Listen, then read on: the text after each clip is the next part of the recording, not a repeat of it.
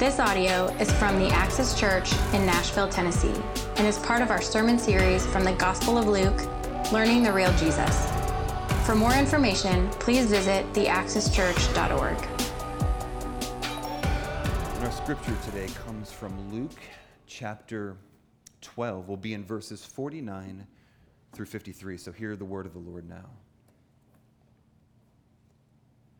This is Jesus speaking, and he says, I came to cast fire on the earth, and would that it were already kindled. I have a baptism to be baptized with, and how great is my distress until it is accomplished. Do you think that I've come to give peace on earth? No, I tell you. Rather division. For from now on in one house there will be 5 divided, 3 against 2 and 2 against 3. They will be divided, father against son and son against father, mother against daughter and daughter against mother, mother-in-law against her daughter-in-law and daughter-in-law against mother-in-law. This is the word of the Lord. Welcome and good morning. I'm Jeremy, a redneck from North Carolina, one of the pastors here at the Axis Church, and it's great to be with you. If you haven't already done so, do find yourself here in Luke chapter 12. I believe it's around page 100 in your field journals, Luke chapter 12. And if you don't have a field journal, there's some out in the lobby you can go grab and take as your own. There also should be Bibles around the room scattered under the seats in front of you. This is our 60th week in our study through the Gospel of Luke, a series that we've entitled The Real Jesus. To establish some context here and where we're going and in our time for today, because these words are strange that Jesus says here. But Jesus is making his final journey into Jerusalem, his final journey through the Middle East. He's teaching along the way. Disciples are learning. The crowds are swelling. And the people are being changed, and those who are in the religious authority, those Pharisees, the religious elite, they do not like the things that Jesus is doing or saying. And earlier in chapter 12, Jesus, he teaches about the dangers of hypocrisy, the blessings of generosity as a means of fighting the drifts towards covetousness and greed. And then he teaches on anxiety. And then last week, we were taught by Jesus as he essentially took us from the dust of the Middle East here on earth to the heavenly judgment throne of Almighty God. And it's as if he peeled back the pages of the future and allowed us to have a glimpse forward to the moment of final redemption. It's as if he took us to a place that we haven't experienced even yet, let alone 2,000 years ago. The culmination of all things, the redemption and reconciliation of all things. And so we're still in that context for our passage today. Jesus is still speaking prophetically. He's still speaking with apocalyptic implications. And so it's with this in mind that we go to Luke 12, starting in verse 49. Here we go. He says, I arrived to cast fire. And the term there literally means to cause discord, to cause division, to change things here on the earth, on this land. And I wish, would it already have been kindled? I wish that it would have already been set ablaze and ignited, this fire. Now be reminded earlier, just 3 chapters earlier in Luke chapter 9, verses 54 and 55, his disciples, James and John, saw this unbelief and they said, Lord, do you want us to tell fire to come down from heaven and consume these unbelievers? But he turned and rebuked them for such an idea. You see, this rebuke in Luke 9 comes for at least 2 reasons, and they speak into how we understand verse 49 of chapter 12. One is, it's not the disciples' job to judge in this way, right? And they were willing to call down fire. He's like, that's not your doing. But then the second and most significant to our time in verse 49, Jesus, he loves and has compassion on these people in Luke 9. He rebukes the disciples instead of the unbelievers because there's this compassion, this tenderness, this love towards those who were not believing. In other words, verse 49 of chapter 12, it doesn't show us a weak breaking point in the mind of Jesus. We don't finally get to see him crumble in frustration and angst. He's not suddenly over it with humanity. This would be completely and utterly inconsistent with all we see and know of Jesus up to this point in Luke in our study. But you see, there's more to verse 49 than what we see at first glance, and the reformer John Calvin helps us see it. He understood this passage to understand this fire that Jesus is bringing with him to earth, to metaphorically refer to the effect of the gospel that will be set in motion through the death and the resurrection of Jesus. Like a fire that's often symbolic of the Holy Spirit, like a fire, the gospel will violently change things and alter things. And borrowing an analogy from Jesus, it will burn away the chaff, and it will purify like gold and silver. I came to set this earth and this people ablaze with the power of God through my work. This is the essence of Jesus in verse 49. And unpacking more of this work, he continues in 50. And I have a baptism. I'm going under. I'm going in and under suffering. I'm going to undergo suffering and submit myself, much like the water, submitting yourself to water. I'm submitting myself to suffering. I'm giving myself to it. I'm going to be baptized with this. I must endure. I have this baptism of suffering to be baptized with that I must endure. And how great is my distress, this attack that I'm experiencing, this torment that I'm feeling within, my troubled spirit. I'm being seized with this distress. And I cannot wait until it's accomplished.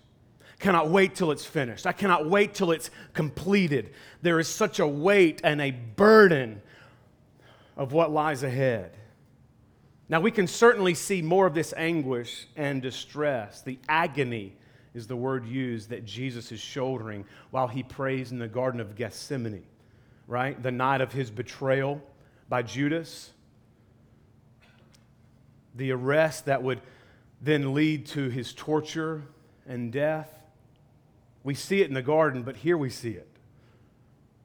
Let's be careful not to limit the emotional difficulty and distress and struggle that Jesus shouldered only to the garden. This is a reality that he lived with every moment of his life. Shouldering this and living with this was terrible. In our Access community, we always ask a group question. And I come up with the terrible ones, others come up with the good ones. And we take turns answering it, right? And one question was, this was one of mine, would you rather know when you would die or how you would die? Right? It's a great discussion. Like, welcome to Access Community. And you introduce yourself. You say your name and you answer the question, and then it's the next person's turn. It's a fabulous time. I don't know why you're not involved in one, quite frankly. Would you rather know when you would die or how you would die? Well, Jesus knew both. And he was constantly aware of his mission and his purpose. And he speaks of his purpose and he speaks of his mission in verse 51. Follow along with me. Do you think that I've come to give peace on earth? Are you thinking that I've come to merely bring tranquility to this land? No, I tell you, no, but rather disunity, dissension, opposition, hostility, and division. Matthew 10:34 records the same moment in the ministry of Jesus with the crowds and the disciples. Matthew 10:34 records it as him saying, no, I tell you, but rather a sword, a dividing tool, something used to cut in two, which goes back to our passage last week. In verse 52, he says, from now on, explaining this division, in one house there'll be 5 divided, 5 separated, for instance, 3 against 2 and 2 against 3. And he continues to speak of the depths of this division. And they will be set against, or they'll be divided, father against son, son against father, mother against daughter, daughter against mother, mother-in-law against her daughter-in-law, daughter-in-law against her mother-in-law. division, separation, set against, even opposition. Now, it's clear through Scripture, right, that Jesus was a man of love. He was a man of deep compassion who came to bring peace. That his message was peace on earth, peace through love. In fact, at his birth, right, Christmas, Luke chapter 2, glory to God in the highest, and on earth, peace among those with whom he is pleased. A lot of us are familiar with this passage in Luke 2. Yes, peace on earth. Peace is a theme of Christmas. Now, while these words of Jesus are strange here for a lot of us, imagine the power and the authority of hearing these words in the moment when Jesus says these things. What do you think the Jews were thinking as they heard Jesus say, "No, I did not come to bring peace, but I came to divide"? Or as Matthew 10 says, "I've come with a sword." See, right here, Jesus is shattering the Jewish expectation of the Messiah. That is, the Messiah being a merely earthly and nationalistic leader. The Messiah, in their mind, would remove all the enemies of the Jews and give them national peace and tranquility. Peace from conflict, peace from opposition, peace from oppression, the end to their suffering as a people. And many viewed and understood Jesus up to this point because he knew their hearts, and he knew that they were viewing him as the one who would bring a kingdom that would bring national peace. They believed him and received him on the simple basis of Jesus being the one who would put an end to all the threats of other countries, all the oppression of other peoples that they had, all these other enemies. And now, of course, this certainly included the Romans who were at this time occupying their country. Many were holding Jesus in their hearts and their minds as the one who would deliver them from political oppression. They expected to be delivered from the military threats. They expected a political, socialistic, national peace to come from the Messiah. And to this end, Jesus emphatically and clearly, and it's even on the record, he says, "No, that is not my purpose." Here, Jesus is clarifying his mission. He's speaking to their misconceptions. He's defining who the real Messiah is. He's defining who the real Jesus is. And we can never know a counterfeit until we know the true. We can never know a counterfeit until we know the original, the real. Now, there are places in Scripture where we're taught that God brings peace. But here it seems as if it's rather black and white. Jesus says, no. Well, is this a contradiction? No, it's not. You see, it's true that God, through Jesus Christ, brings shalom. He brings peace forever and ever throughout eternity. But here, this isn't referring to shalom. It's another word entirely. It's not shalom. This is the idea of harmony. Harmony, not shalom. This is the idea, this peace here that he speaks of it's kind of like, let's just get along with each other. You don't have to like each other. Just stop fighting. It's not true peace. Let's just look beyond our differences. Let's compromise so we can have peace. This is referencing the sudden hurling of the sword where peace was expected. Jesus does bring peace, but not as the world gives. Do you think that I've merely come to bring a shallow, simple peace to this temporal world? This world full of cancer and hate and racism and bigotry? This world full of trouble and calamity and sickness? This world that's been so affected by the fall and so affected by sin? No, I haven't. Not in the way that this world understands peace. I've come to make peace, not merely on earth, but to create peace between those of this fallen world and my heavenly Father. And I've come to create a whole new world. This peace? Yes, indeed. Yes, I've come to create and make this type of peace a reality. And the peace I give is eternal. Be reminded of John 14:27. Peace I leave with you. My peace I give to you. Not as the world gives, do I give to you.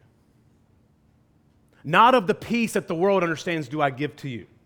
So it's as if Jesus is saying, I don't want any of my disciples and followers to think for a minute that I came into this world to bring a type of peace that this world is familiar with and longs for, that it looks for, it desires and understands.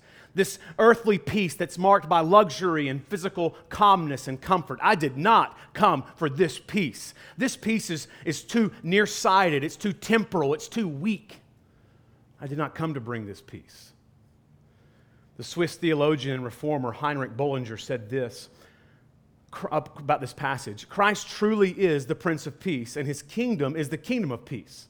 He gives peace to those who are his, and he leaves peace with them, but it is a peace which the world cannot give. In fact, it is the peace which the world cannot stand and hates. For the peace of Christ passes all understanding. See, peace is often related to compromise, right?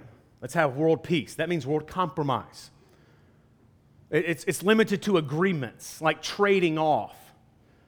Peace is often related to two different parties working something out that one will give, one will take, right? There's this sort of bartering almost in the sense of a peace that we're familiar with. But this isn't the peace that Jesus is referring to. Ephesians chapter 2, 14, 15, and 16 gives us a look into this peace and how this peace comes to us. This is a deeper peace than luxury and comfort. This is a different peace than compromise. For he himself is our peace, who has made us both one and has broken down in his flesh the dividing wall of hostility by abolishing the law of commandments that's been expressed and known in ordinances, that he might create in himself one instead of two. So in this way, he's uniting, right? One new man in place of the two, so making peace. It's something that he creates. It's not an idea that two parties have together. It's something that wasn't, and now it's created. He's making peace. And this speaks to this peace, might reconcile us both, though we're different, you and I both, reconciling us to God. That's another type of peace. In one body, how? Through the cross, not compromise. Through the cross, thereby killing the hostility. There's hostility that exists that is antithetical to peace. Jesus kills that hostility, therefore what's left? Peace. But he does more than just kill the hostility, he creates peace. It's double peace. He creates, he makes peace, and he destroys and kills the hostility. His peace doesn't come with compromising with evil, but with conquest over all wrong, over Satan, over sin, through the triumph of the cross. Jesus destroys evil, he destroys hostility, he destroys sickness and death through his cross, not by striking up a deal with it, not by compromising with Satan and death. He didn't come to make a deal with the enemy. He came to defeat and crush the enemy. And so the cross is simultaneously the most divisive and the most unifying event in human history. It does much more than divide our calendars. The slinging of this dividing sword is like the swinging of the mallet on the bench of God's throne, as the wrath of God was poured out on his son Jesus, as he took our sin. He suffered for our punishment for us. And in this moment on the cross, God the Father is in many ways divided from the Son, and as he suffered the consequences of our sin. Our sin divides us from God, and Jesus shouldered this division upon himself. This, my friend, is Jesus. It's who he is, it's what he's done. And believing him will save you and change you in wonderful, spectacular, eternal ways. And cherishing him above all else, treasuring him above all else, will free you from the cruel bondage of this present age. We must know that rightly viewing and understanding and receiving Jesus in this way, treasuring him, cherishing him above all else, this will inevitably cause division with those who don't understand Jesus and receive him in this same way. As Amos 3:3 asks, can two walk together unless they agree? It's difficult to be close, intimate friends with someone when you have differing ideas about what you worship, about what you cherish, about what you treasure. It's difficult. It's difficult. I mean, it's hard enough to agree what to watch on Netflix,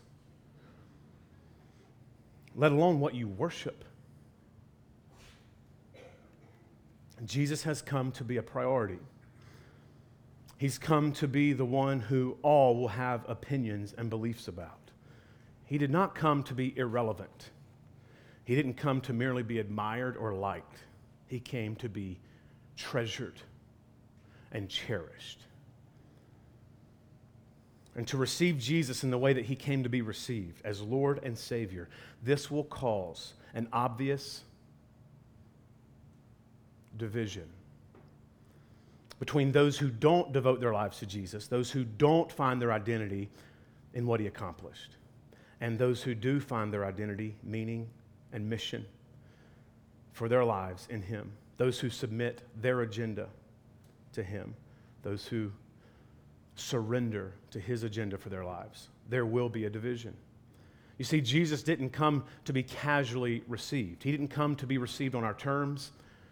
He didn't come to fit into our agendas. And many, unfortunately, receive Jesus in this way, and that's simply not Christianity, not according to Jesus. You see, the love for and the commitment to Jesus must supersede all the other loves in our lives. And historically, the Christian life has been marked by sacrifice. Historically, the Christian life has been marked by loss and suffering in so many areas for the name of Christ. Always has been this way. It always will be this way. Dietrich Bonhoeffer said, when Christ calls a man, he bids him come and die. That's your opportunity. It's challenging to be intimate and close with those who like Jesus when you're learning more and more what dying to yourself looks like, what taking up your cross feels like, what submitting all to Jesus and following him, learning more and more about what this means and what it looks like. It's difficult. It's a challenge. As we live more and more like Galatians 2:20, we simply won't be received by others in the way that we want. Where it says, I've been crucified with Christ. I no longer live, but Christ who lives in me. And the life that I now live in the flesh, I live by faith in the Son of God who loved me and gave himself for me. And if that's who you are as a Christian, this defines Christianity, then people who don't receive Christ and live this way, there's going to be a conflict of ideas. There will be division. And this is what Jesus is speaking of here. He doesn't hate the family. It's not his point. He's addressing that this is the way things work. I mean, light and darkness, good and evil, life and death, this world and heaven. Stark contrast. There is no greater contrast. I know from several of you that you're experiencing this tension, this division right now. This week you've experienced it, and it's a weight on your shoulders. Tomorrow morning you'll experience it, and you're already dreading it. However, let's not allow this division to create a strange pride in us. This mustn't create a pride in us. We can't be proud of this. While we sense this division between us and those who don't follow Jesus in this way, this should, and friends, this must break our hearts with tender compassion. This difference that we feel between us and unbelievers, those who aren't Christians yet, this should not harden our hearts and present in us this sort of religious swagger and pride. We've got to be careful. There's been so much damage done to the city of Nashville by professing Christians and churches as they've celebrated and maximized their religious differences, priding themselves on the separation that exists between themselves and their church and the precious others in our city who don't yet know God as Father, who don't yet know Jesus as suffering Savior, and who do not yet know the Holy Spirit as Comforter. And this religious pride does nothing to help them see the real Jesus. What they do is they learn of a jerk Jesus from this sort of living that they say no to, as they should, but they haven't said no to the real Jesus. This is what is so problematic about living this way. And this is why we've spent 60 weeks so far understanding who Jesus really is from Luke. Again, this division, this reality must break our hearts when we feel the tension of division. Go instantly to God in prayer. Don't get angry. Don't get in an argument. Don't get in a fight. In these moments, be known more for your humility and reasonableness than your angstiness and your pride. Sometimes loving others is better than winning an argument. The point of Jesus here is the love and devotion a Christian has for Jesus will become incomparable. The longer that the Christian lives for Jesus and His fame and His glory, the longer the Christian lives experiencing God's forgiveness and grace and patience. Jesus says that He's going to be polarizing. He's going to be a dividing subject. People will have opinions about Jesus that'll certainly differ, and loyalty to Jesus may sometimes cause conflict within a family. And if so, He must come first. Jesus must be priority. And some will inevitably choose to not follow Christ because of certain sentimental and family relationships. Jesus is stating a reality. There may be pressure from family members to not follow Jesus. He's stating a reality, and Jesus must be priority. But a comforting passage when considering the hostility that one may face for living the Christian life in obedience, right, is Luke chapter 18. We'll get there in a couple years maybe. And He said to them, "Truly I say to you, there is no one who has left house or wife or brothers or parents or children for the sake of the kingdom of God who will not receive many times more in this time and in the age to come eternal life." Family relations and social ties at times will stand in the way of loyalty to Christ and to righteous and holy living in obedience to Jesus. He's stating a reality. We receive this as truth, but we also must work very hard to love our families well and to not be jerks, to not burn bridges that we'll need the gospel to cross over on later. Jesus is calling us to be aware of this so that we won't drift into this. He must be priority in the life of the disciple. Priority. Number one. But how have you received Jesus? How do you understand Him? How is it that you follow Him? Is it casually? Is He like a Sunday Savior? How is it? I mean, Christianity in America has become so passive and soft and even weak, and conformity and tolerance has become our default setting.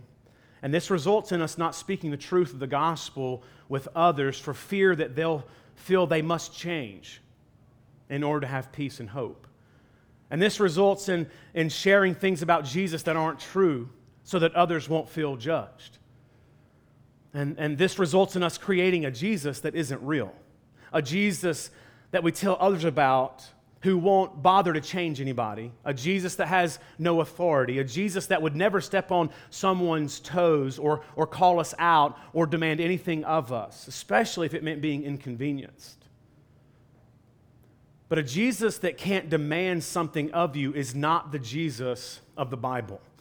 A Jesus that doesn't step on your toes as He makes His way into your heart isn't a Jesus who can save you. A Jesus who never calls anyone out so that He can be heard is one who can never speak life and light into the darkness of their soul. A Jesus who doesn't change people isn't the Jesus who died to bring people back from death to life. And so my prayer for us is that we would value the real Jesus and work and strive to know Him above all other things, and to have the same mind that Paul had in Philippians. But whatever gain I had, I counted as loss for the sake of Christ. Indeed, I count everything as loss because of the surpassing worth of knowing Christ Jesus, my Lord. For His sake, I've suffered the loss of all things and count them as rubbish in order that I might gain my treasure, Jesus Christ. So as we work in this tension of division, trying to be evangelists, preachers, teachers, disciples, missionaries in this city, knowing that there's this division that exists between us and the unbelievers, knowing that we can't soften the sword of the gospel, that we've got to first be pierced by it daily ourselves and carefully speak words of truth to others. Essentially, what I'm asking us to do as a church on mission this week is the same thing I'm doing right now in this moment. Taking very hard words and by faith preaching them as if they were the easiest words to preach. This isn't an easy text. This isn't a fun text. It takes a lot of faith to get up here in this cultural climate, in this very secular city, to preach these sorts of things. By faith, I don't teach my ideas. By faith, I simply tell you what it says, and I trust that God will use it. And I try to do so in a winsome way, in a caring way, as much as possible. And there'll still be division. People will still assume the worst. And that's a reality that Jesus is speaking of. So as you go and share the gospel with others this week, share the gospel with others this week. Don't dull the edge. Just speak the truth in a loving and winsome, tender way, and pray that God uses it. You know, all is front-loaded with expectations in Christianity. That's what I admire about Christianity. I mean, Jesus, Christianity in general, but Jesus specifically, he presents this truth to his disciples up front. There's no bait and switch with Jesus. There's no bait and switch with Christianity. There's no promising of something, and then you kind of get a raw deal on the back end. All this sounds very extreme. He's telling us fact, especially when considered in the comfortable security of a society that at least tolerates Christian life and doctrine. And in some parts of the world, however, this passage is too real and it's too relevant. Regardless of where you live or how you're received by others, you can't follow Jesus without having to make crucial choices of where your ultimate reality lies. This is a fact from this passage, and I love that Jesus tells us the truth up front. You will suffer. Take up your cross. Deny yourself. This is going to be easy. And on the back end, it's like sacrifice, suffering. So he says, no. Sacrifice, suffering. This is normal.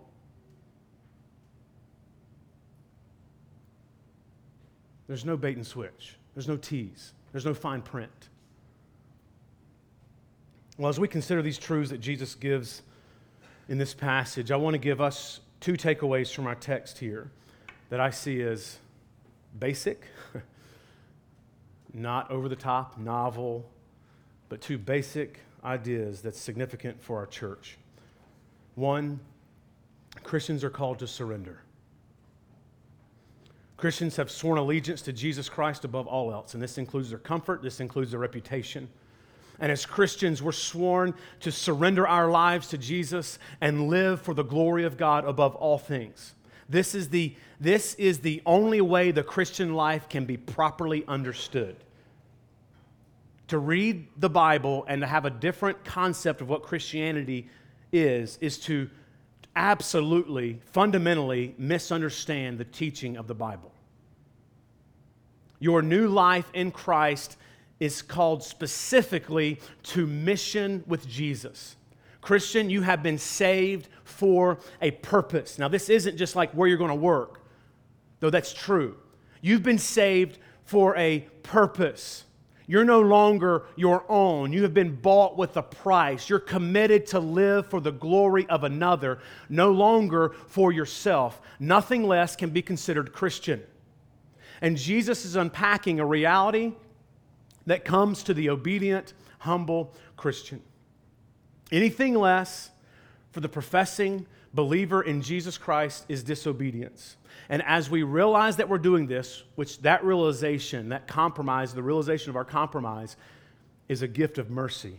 As we realize this, we must humbly repent before God and confess this to others. We're called to surrender. And when I think about surrender and I think about submission to Jesus, sacrificing to live life the way that God's called me to live, I so often think of the story I heard as a teenager of this young African pastor who was martyred in Zimbabwe. Following his death, the following was found in his writings. He says, "I'm a part of the fellowship of the unashamed. The die has been cast. I've stepped over the line. The decision has been made. I'm a disciple of His, and I won't look back, let up, slow down, back away, or be still. My past is redeemed. My present makes sense. My future is secure. I'm done and finished with low living, sight walking, small planning, smooth knees, colorless dreams, tamed visions, mundane talking, cheap living, and dwarfed goals. I no longer need preeminence, prosperity, position, promotions, plaudits, or popularity. I don't have to be right or first or tops or recognized or praised or rewarded. I live by faith. I lean on His presence. I walk by patience. I lift by prayer, and I labor by Holy Spirit power. My face is set. My gait is fast. My goal is heaven. My road may be narrow, my way rough, my companions few, but my guide is reliable and my mission is clear. I will not be bought, compromised, detoured, lured away, turned back, deluded, or delayed. I will not flinch in the face of sacrifice or hesitate in the presence of the adversary. I will not negotiate at the table of the enemy, ponder at the pool of popularity, or meander in the maze of mediocrity.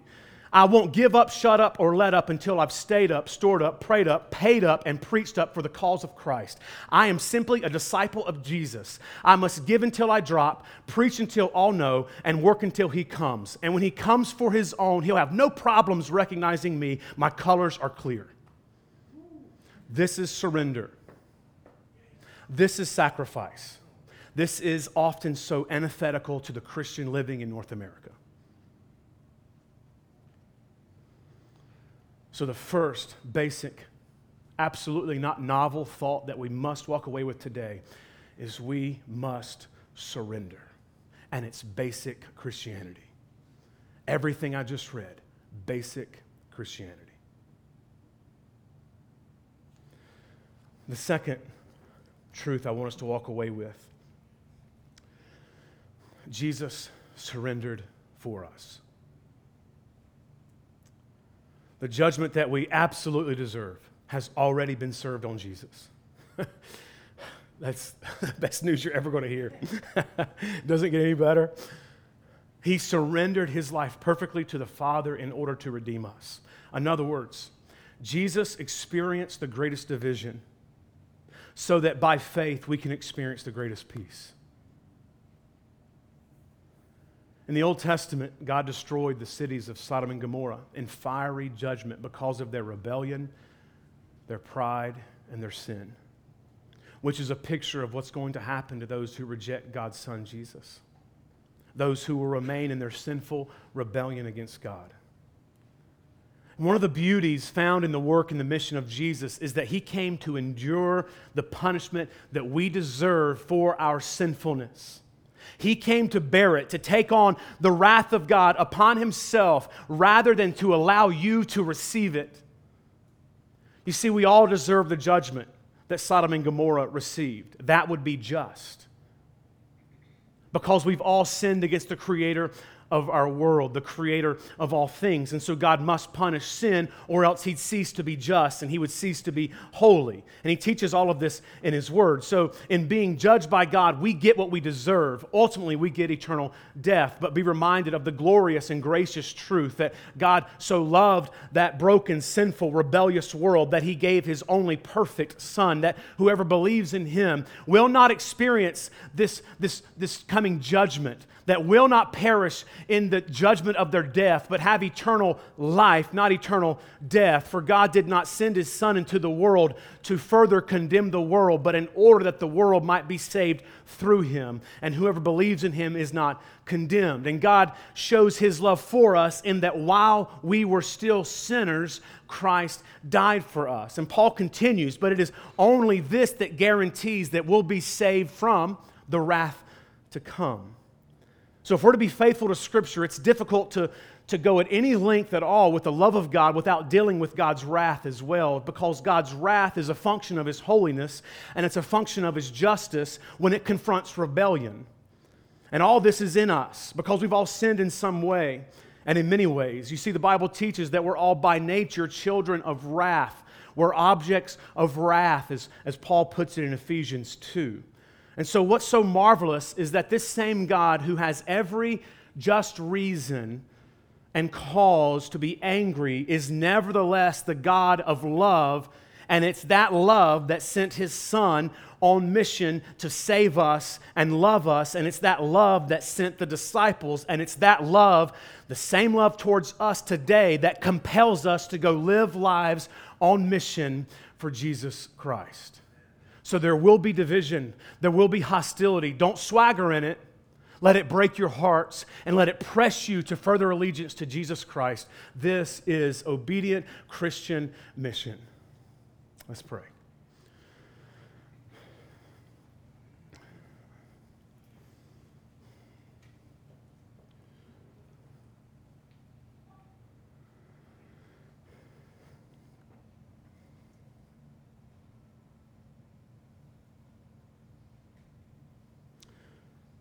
Father God, I pray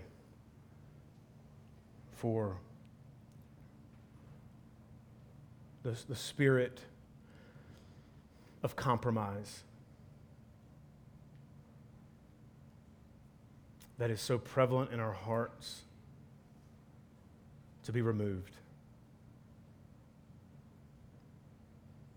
I pray that your true peace would comfort us, and that the gospel would continue to transform us, that it would make us tender, yet at the same time very tough to endure. That we would live humble, obedient lives with our mouths full of the gospel, and that you would protect us from religious swagger,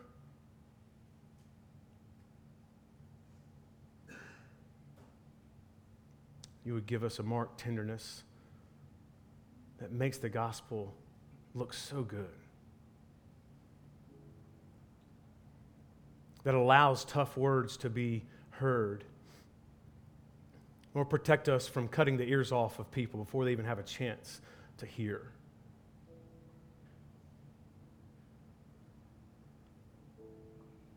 Lord, help this gospel transform our hearts personally. Let it humble us personally. And let it embolden us, galvanize us as we go to live lives on mission for you. Lord, we do this by faith. Protect us when we do it outside of faith. Lord, help us surrender. Let us embrace sacrifice.